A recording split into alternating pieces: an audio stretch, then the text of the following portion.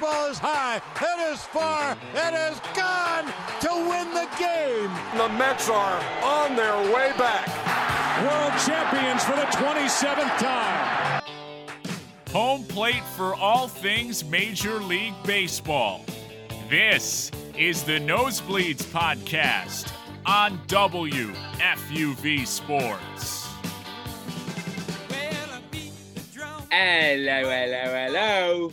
Welcome to Nosebleeds, WFUV's baseball podcast. One of my favorite things to do here at WFUV. My name is Dylan Balsamo, along here with my good friend Chris Hennessy, our friend Juliana Burke, making sure you can hear all the sounds coming out of our mouth today. But Chris, hello. It's wonderful to see you.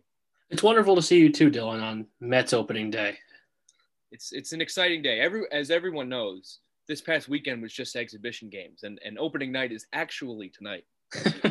We are recording this on Monday. I think you're going to be hearing this on Monday, so that's wonderful news. But Chris, this was a very fun opening weekend of baseball. There's a lot to talk about. So much going on. Mm-hmm. Yes, there is, and I hope you're right that this actually only counts for exhibition. Any Yankee fan would particularly hope so. This was opening weekend for the New York Yankees at Yankee Stadium. The first time they played a game for fans since October of 2019, I believe. Mm-hmm. The last time was when they were in the playoffs back all that time ago. I guess about a year and a half ago at this point. But anyway, so it's Garrett Cole's first time in front of fans as a New York Yankee. So much going on. But a rather disappointing weekend for them. Yeah, no doubt. I mean, they lose the series to Toronto. They're 1-2 coming out of the first weekend. The Saturday game was good. Obviously, they win that one 5-3, but concerns coming out of the first game and the third game. And usually you would say, it's the first three games of the season. The season is an eternity. Who really cares? But when it's the same problems as it's been for 3 years now, and it doesn't look like they've been fixed, it is concerning. And I think the lack of ability to hit with runners in scoring position, if we have to sit through 159 more games of that, it's going to be a long summer. And I obviously hope they figure it out. But, even though it's game one, to see LeMahieu ground out with the game on the line, it hurts every time. Also, as you alluded to, this is a Yankee team that for the last 3, maybe even 4 years, the American League was theirs to lose. They were the favored team. They are arguably the most talented team by any statistical sense in the American League, and especially so this year.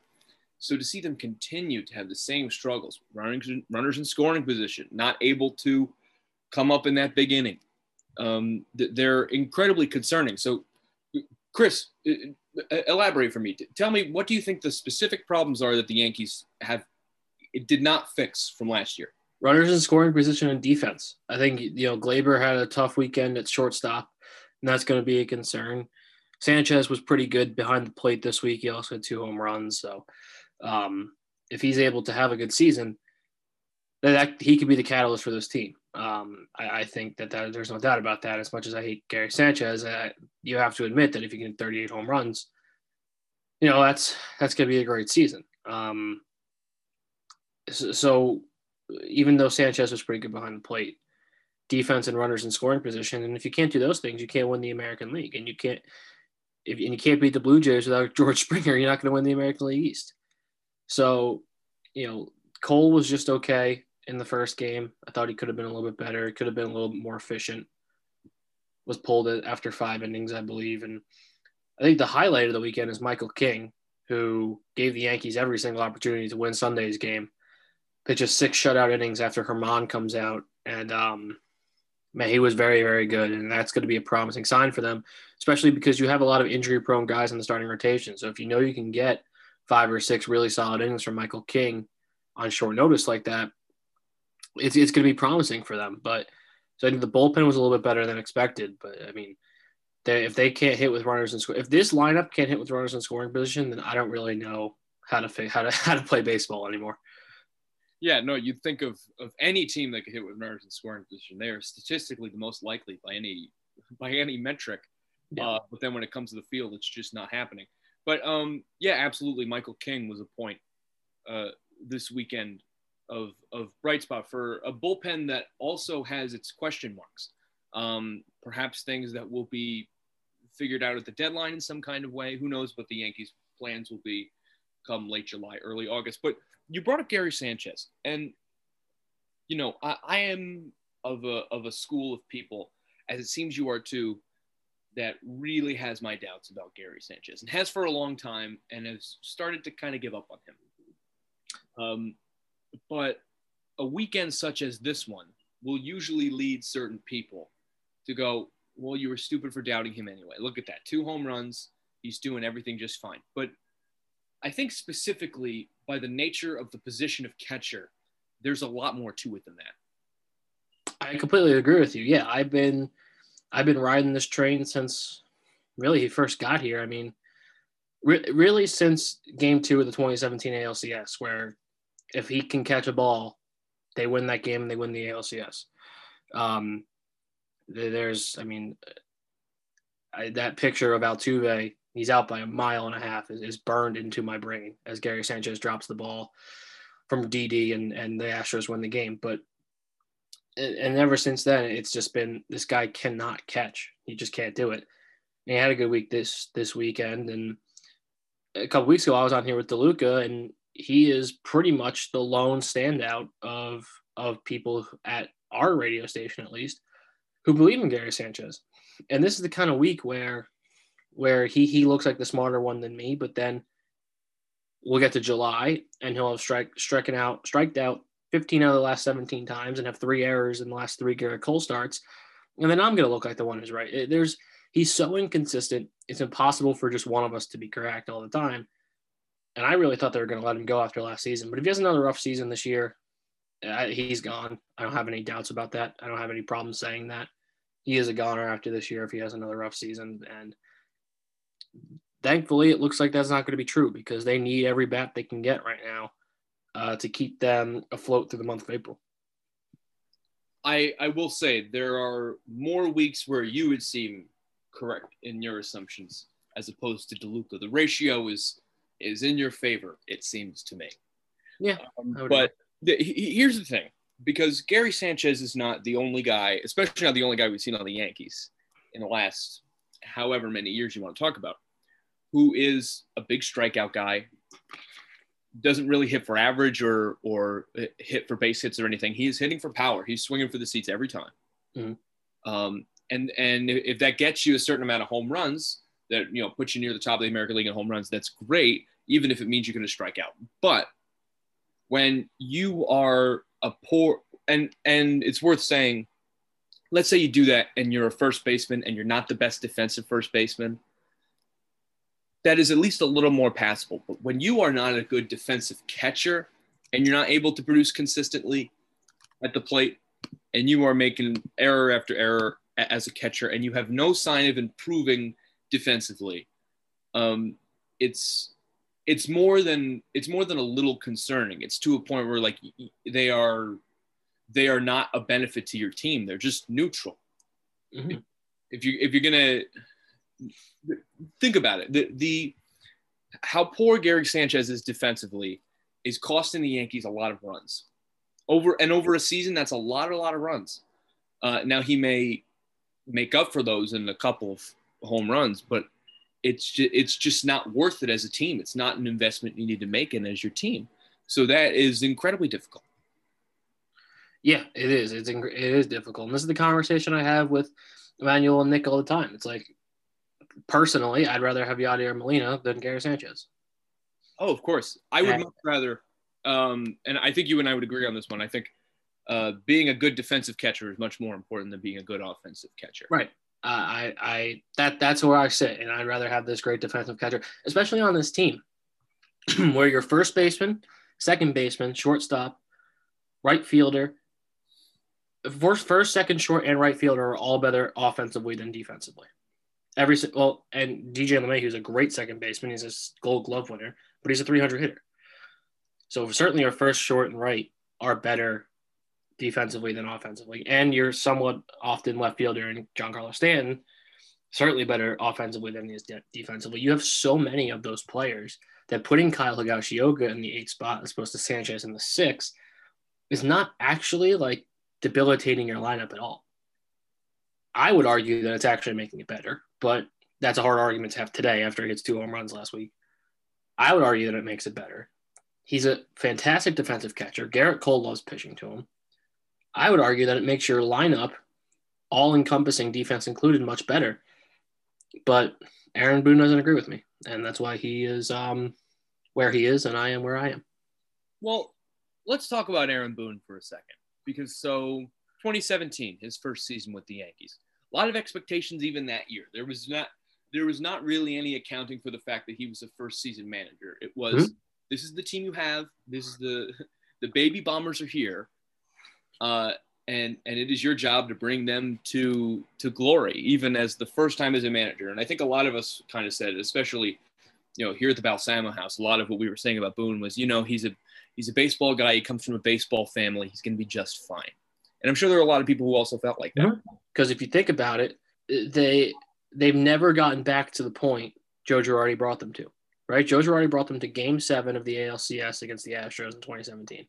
And they had the opportunity to win the World Series, win the ALCS in Game 6 as well.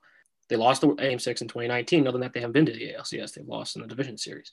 And they lost to teams who beat them regularly in the regular season. That's a problem for me. For the last 3 years that Aaron Boone has been here, they weren't as good as the Red Sox, they weren't as good as the Astros, and they weren't as good as the freaking Rays, man. Like, those are, like, if you, with this lineup, a lineup that Joe Girardi brought to the ALCS with no expectations on the team, can't be better than the Rays last. Now, the Red Sox team, one of the greatest teams in Red Sox history. The Astros team looked bound for a second championship until they lost at home to the Washington Nationals. If you can't be better than the Astros and the Rays the last 2 seasons in the regular season and then lose to them in the playoffs, I have a lot of questions about your ability to coach the team. And I think, honestly, the reason that he was hired was because Brian Cashman knew that he was going to be able to manipulate the lineup personally a little bit more than he would if Girardi was there. So I wonder how much of this really falls on Cashman that we are actually putting the blame on Boone. I don't know. That's a question I don't think we're ever going to get the answer to. But there needs to be a juggernaut, right? There needs to be something that just sparks this team, right? Like, when the Mets went to the World Series, they traded for Yoenis Cespedes. That sparked the team, and it's the reason that they went to the World Series. The Yankees don't have that, right? In 2017, they had this unbelievable rookie season from Aaron Judge that sparked them going to the ALCS. The last 3 years, they really haven't had that. It can be Garrett Cole this year. It can be Luke Voit coming back from injury. And you just have to – you have to hope it's one of those two, or it's Sanchez on a bounce-back year. Those are really the 3 things I think it could be. It's Garrett Cole putting up a 20-win Cy Young season. It's Luke Voit coming off the injury and getting to the All-Star game. And it's Gary Sanchez putting together a bounce-back season and being in the MVP conversation. Absolutely. A jolt of energy is what creates a championship team in almost any sense. No championship team ever has a boring season. Right. With the exception of maybe the 99 Yankees. But that's but yeah, you know what I think is very interesting is I think there are a lot of Yankee fans, a lot of people surrounding the Yankees organization who will give the Yankees of the last 4 years or so, the Boone era and the end of the Girardi era, if you will. They'll give them the benefit of the doubt because you'll look at the overarching situation of, like, that might have been the best Red Sox team that you and I are ever going to see in our lifetime. But we know what was surrounding that Red Sox organization. And it's the same thing that was surrounding the Houston Astros organization for a certain period of time. You know what I'm saying? Yep. So and I think people will give the Yankees the benefit of the doubt for that reason. And you know what I found interesting about the Dodgers last year, who were an incredible 2020 team and are bound to be the same this year. But I think there was a lot of pressure on the Dodgers to say, okay, you've been gypped out of it a few times. Now's your chance to prove that you were supposed to be there anyway, that you would have won had the situation been different. And guess what? They did that. Yep. And if the Yankees don't do that this year, that is saying much more than just the loss of a season. It is the loss of a certain period of time. That I think losing to the Rays is that as well, because in the same way that the Dodgers had that conversation, the Yankees had it too, where you've completely eradicated you've legitimized losing to the Red Sox and the Astros now. You've legitimized the last 3 seasons of losing. But then all summer long, they got dominated by the Rays. It wasn't just 5 games in October. Yeah. It was all summer long.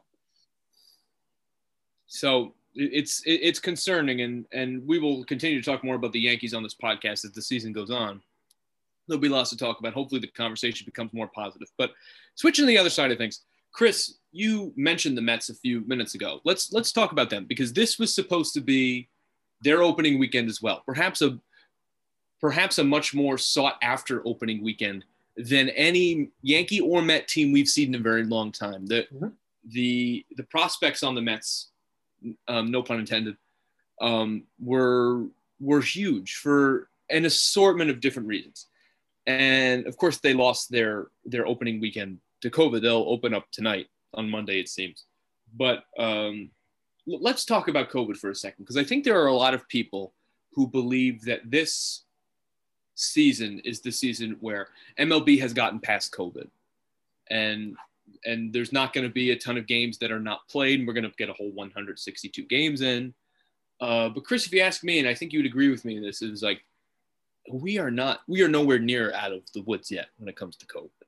Yeah. Oh, of course. I don't think that that's a question at all. And, if you live in New York, you know that everybody on the Yankees and the Mets is going to be eligible to get vaccinated tomorrow. So that maybe we'll see a little bit of a decline in how many games these two teams lose in the next, after about 5 weeks from now, when all of them will be fully vaccinated. It's concerning because we are not out of the woods yet. And I understand the frustration of the Met fan, though, because it's, every other league has kind of figured out a way to not lose 4 straight games now. Like when the MLB came back in July, they were the only sport not in a bubble. And they said, look, if you have a case, you're closed down for 12 days, no questions asked. And that's how they dealt with it. And that's fine. You can't really argue with that. But now you've seen the NHL and the NBA and the NFL push through these seasons where they're not losing 4 and 5 straight games on a very, very rare occasion. You look at the Vancouver Canucks now, that's one of the occasions. With the Buffalo Sabres back in February, that's another one of them, example of losing 2+ weeks of play. But the Nats are going to play tonight too. And that's what's confusing to me. It's you can't pick one. Like you can't just, you have to pick one. You can't just like have this weird hybrid of we're going to cancel 4 straight games, but it's not going to be actually 2 weeks. Like, I don't know. The fact that they couldn't even get 1 game in is a little bit upsetting. I'm sure for the Met fan as well, but you get the Frankie Lindor opening day in Philadelphia instead of Washington, which will be interesting. Yeah, it's interesting. You talk about the other leagues having their seasons in the era of COVID, if you will. And I will say specifically with the NFL, I was very critical of the NFL this past season, and I will continue to be very critical of the way they handled this, because a lot of people will say they managed to get this season despite COVID, when really it just seems to me all they actually did was just ignore it. Mm-hmm. And that's a whole other way of going about it that the National Football League chose. But yeah, Major League Baseball does at least seem to be, along with the NBA and the NHL, but much more cognizant of this, if you will. Mm-hmm. And there's a certain, how do I want to say this? There's a certain understanding that if you do not attend to the issues you're facing now, it's going to have even greater repercussions later. If you don't shut down a team after they have COVID, all you're going to do is just continue building on things until all of a sudden you don't have much of a roster anymore because everybody's got COVID. Right. And there's so many games that won't be played. And then this whole season that you've built up to be perfect is just not going to happen. And then it ruins things for everybody. So I'm glad Major League Baseball is not ignoring the issue, as I would say the NFL did. And that's all I had to say about football. But I'm happy they are addressing this thing as opposed to saying, you know what, we're just going to have a season anyway and ignoring it. So that at least makes me very happy. But Chris, you brought up Francisco Lindor, the newest New York Met. And It's almost like he's even more of a New York Met now. But this is the first time we've had a Nosebleeds episode since he signed his 10-year, $300+ million contract extension with the New York Mets. He's going to be a Metropolitan at this point until he is 38 years old. And as he said earlier this week, asked what he was going to be like at age 38, he said he's going to be a bad MFer. So that's always nice to hear. But Chris, I have not been able to get your opinion on this so far. What do you think of the deal? Was this the right move by the Mets? Was it the right amount of money, the right amount of time? What do you think? It was almost a disaster. I mean, if this guy takes a swing on a 1-year contract, it's a disaster, in my opinion. But he didn't. And I think if he had taken a swing with a 1-year contract, it would have been the crown jewel of what's been a more than anything upsetting offseason for Cohen and Alderson, because despite wanting to pay Bauer, Springer, LeMahieu, and Real Muto, you didn't actually get any of them. And 3 of those guys went to the Yankees, the Phillies, and the Dodgers. The fact that they were able to re-sign Lindor, get him here for the next 10 years, I think saves this offseason from being an epic disaster. Now he's got to earn it. Now he's got to earn it. And I think he will. I think it'll be great for the Mets. I do. And I think, Lindor is certainly a better prospect than Andres Gimenez, even in the 27 to 38-year-old seasons. A better prospect than Andres Gimenez. So, wow. I mean, it's a lot of money. It puts him up there with Betts, Tatis, Harper, and Machado, which that's who he's with. And Trout, of course. That's who he's with. That he's a top 10 player in baseball. He's getting paid like a top 10 player in baseball, and good for him, good for his family, good for his, children's children who will be, reaping the benefits of this contract, because you can't possibly spend $300 million in 50 years. I guess you could, but it'd be hard. There's certainly a way to do it. There's certainly a way. And I hope he is a bad mother effort for you.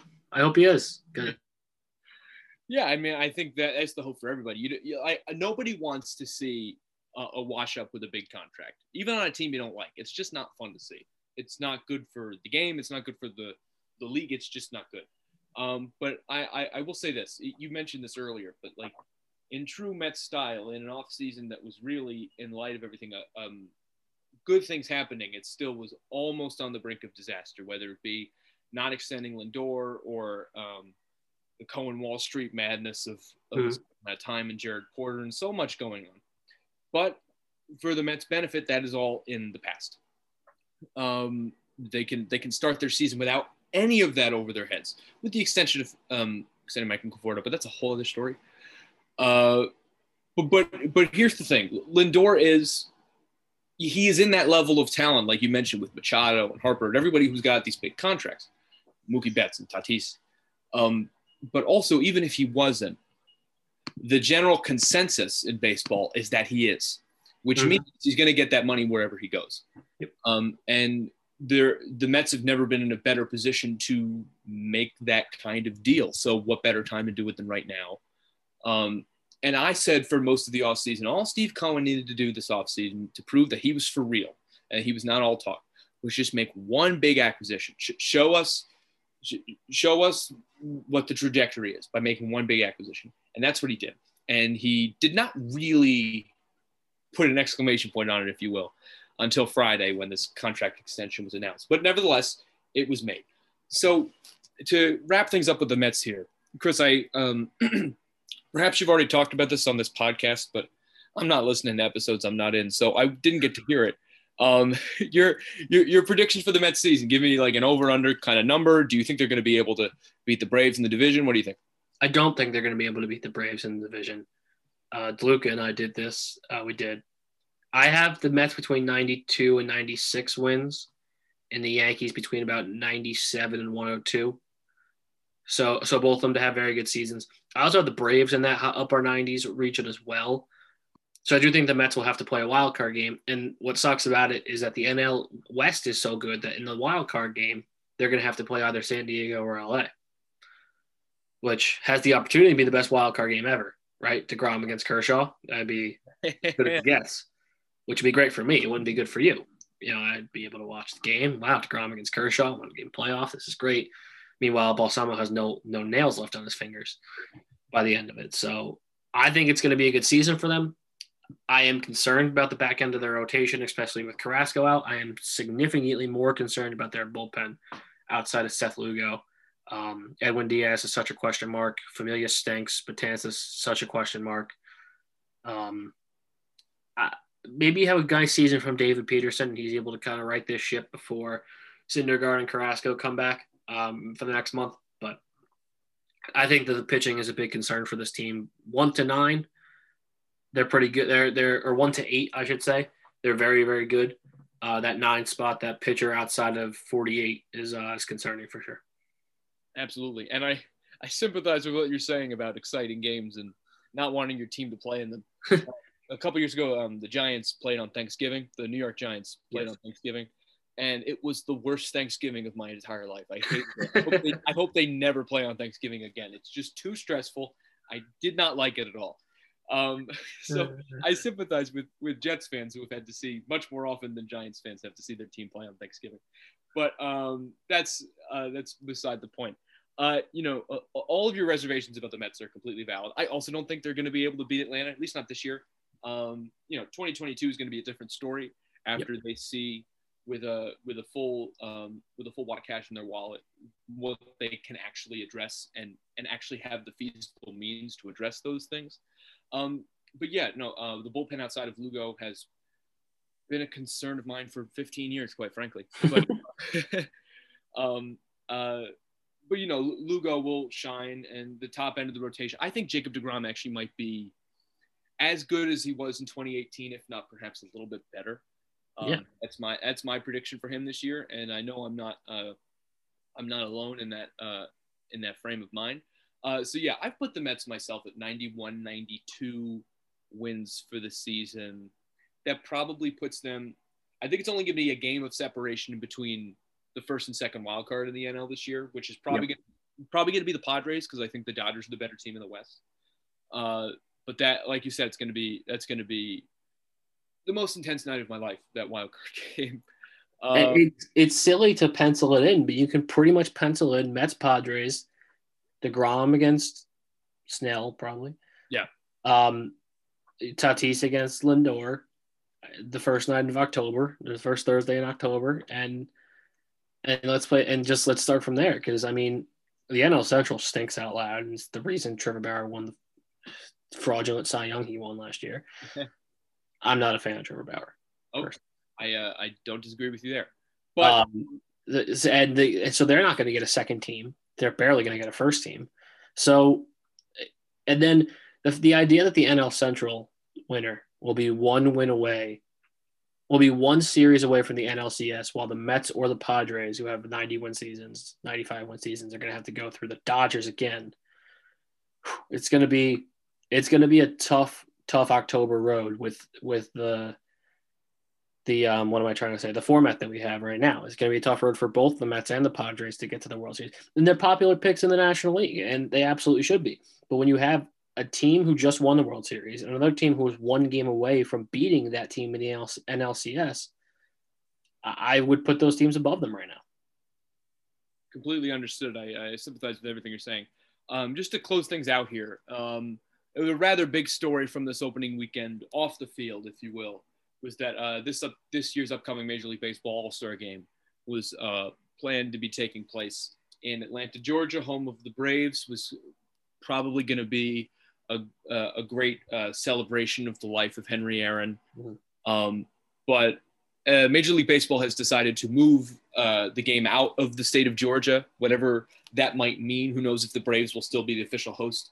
But the point is they have moved because of the voting laws passed in the state of Georgia over the past couple of weeks that have proven themselves to be rather suppressive towards certain voters. So, Chris, I want your opinion on this. Was this the right move by Major League Baseball? How would you have handled this? What do you think?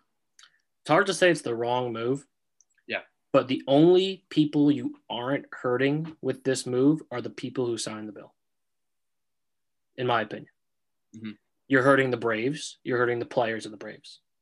You're hurting the bar owner from outside the stadium who is barely squeaking through COVID and is finally going to get an all-star game.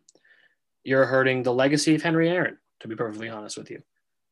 You're hurting the vendors in the building. You're hurting a lot of people in the city of Atlanta who, we don't have to get political, but a lot of people in that city who are the only reason the state flipped in November.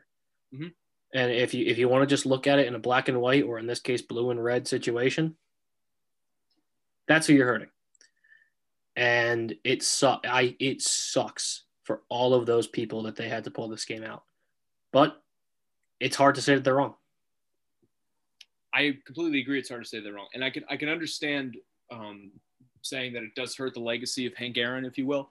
I've heard a suggestion online that hopefully they'll move it to Milwaukee, the other place Hank Aaron played in his career, so we can still keep it a celebration of his life, perhaps the top one or two baseball player of at least the 20th century, perhaps of all time. But you're absolutely right. There are a lot of people that this hurts outside of supporting those oppressed by these new voting laws. Specifically around the organization, people who really do need this kind of exposure for the city of Atlanta, the state of Georgia, in a more general sense. I think there are other ways that Major League Baseball can show their sympathy for these people and show their compassion for people who this law affects, besides from just not going to Atlanta in mid-July. This is a major league corporation that has a lot of money that can be put towards certain causes. So I hope they also continue to show their support for such causes. But my issue really is that the people who signed this probably couldn't name a single player on the Braves and had no idea the All-Star game was being played in Atlanta. That to me is the biggest issue. You're hurting baseball fans. And we talk about it on 5-on-3 all the time. The NHL loves POing hockey fans, just like the MLB loves POing baseball fans. It is certainly an interesting dynamic to have between a league and your fans, and perhaps it's part of the reason why Major League Baseball is losing their younger generation of fans. But that could be a whole episode in itself of Nosebleeds, and we are out of time in this particular episode. Chris, it has been wonderful seeing you and talking to you as always. This has been Nosebleeds, WFUV's baseball podcast. We want to thank our friend Juliana Burke for producing this episode. This has been a production of WFUV Sports. This is Nosebleeds. We hope you join us next week. Bye-bye.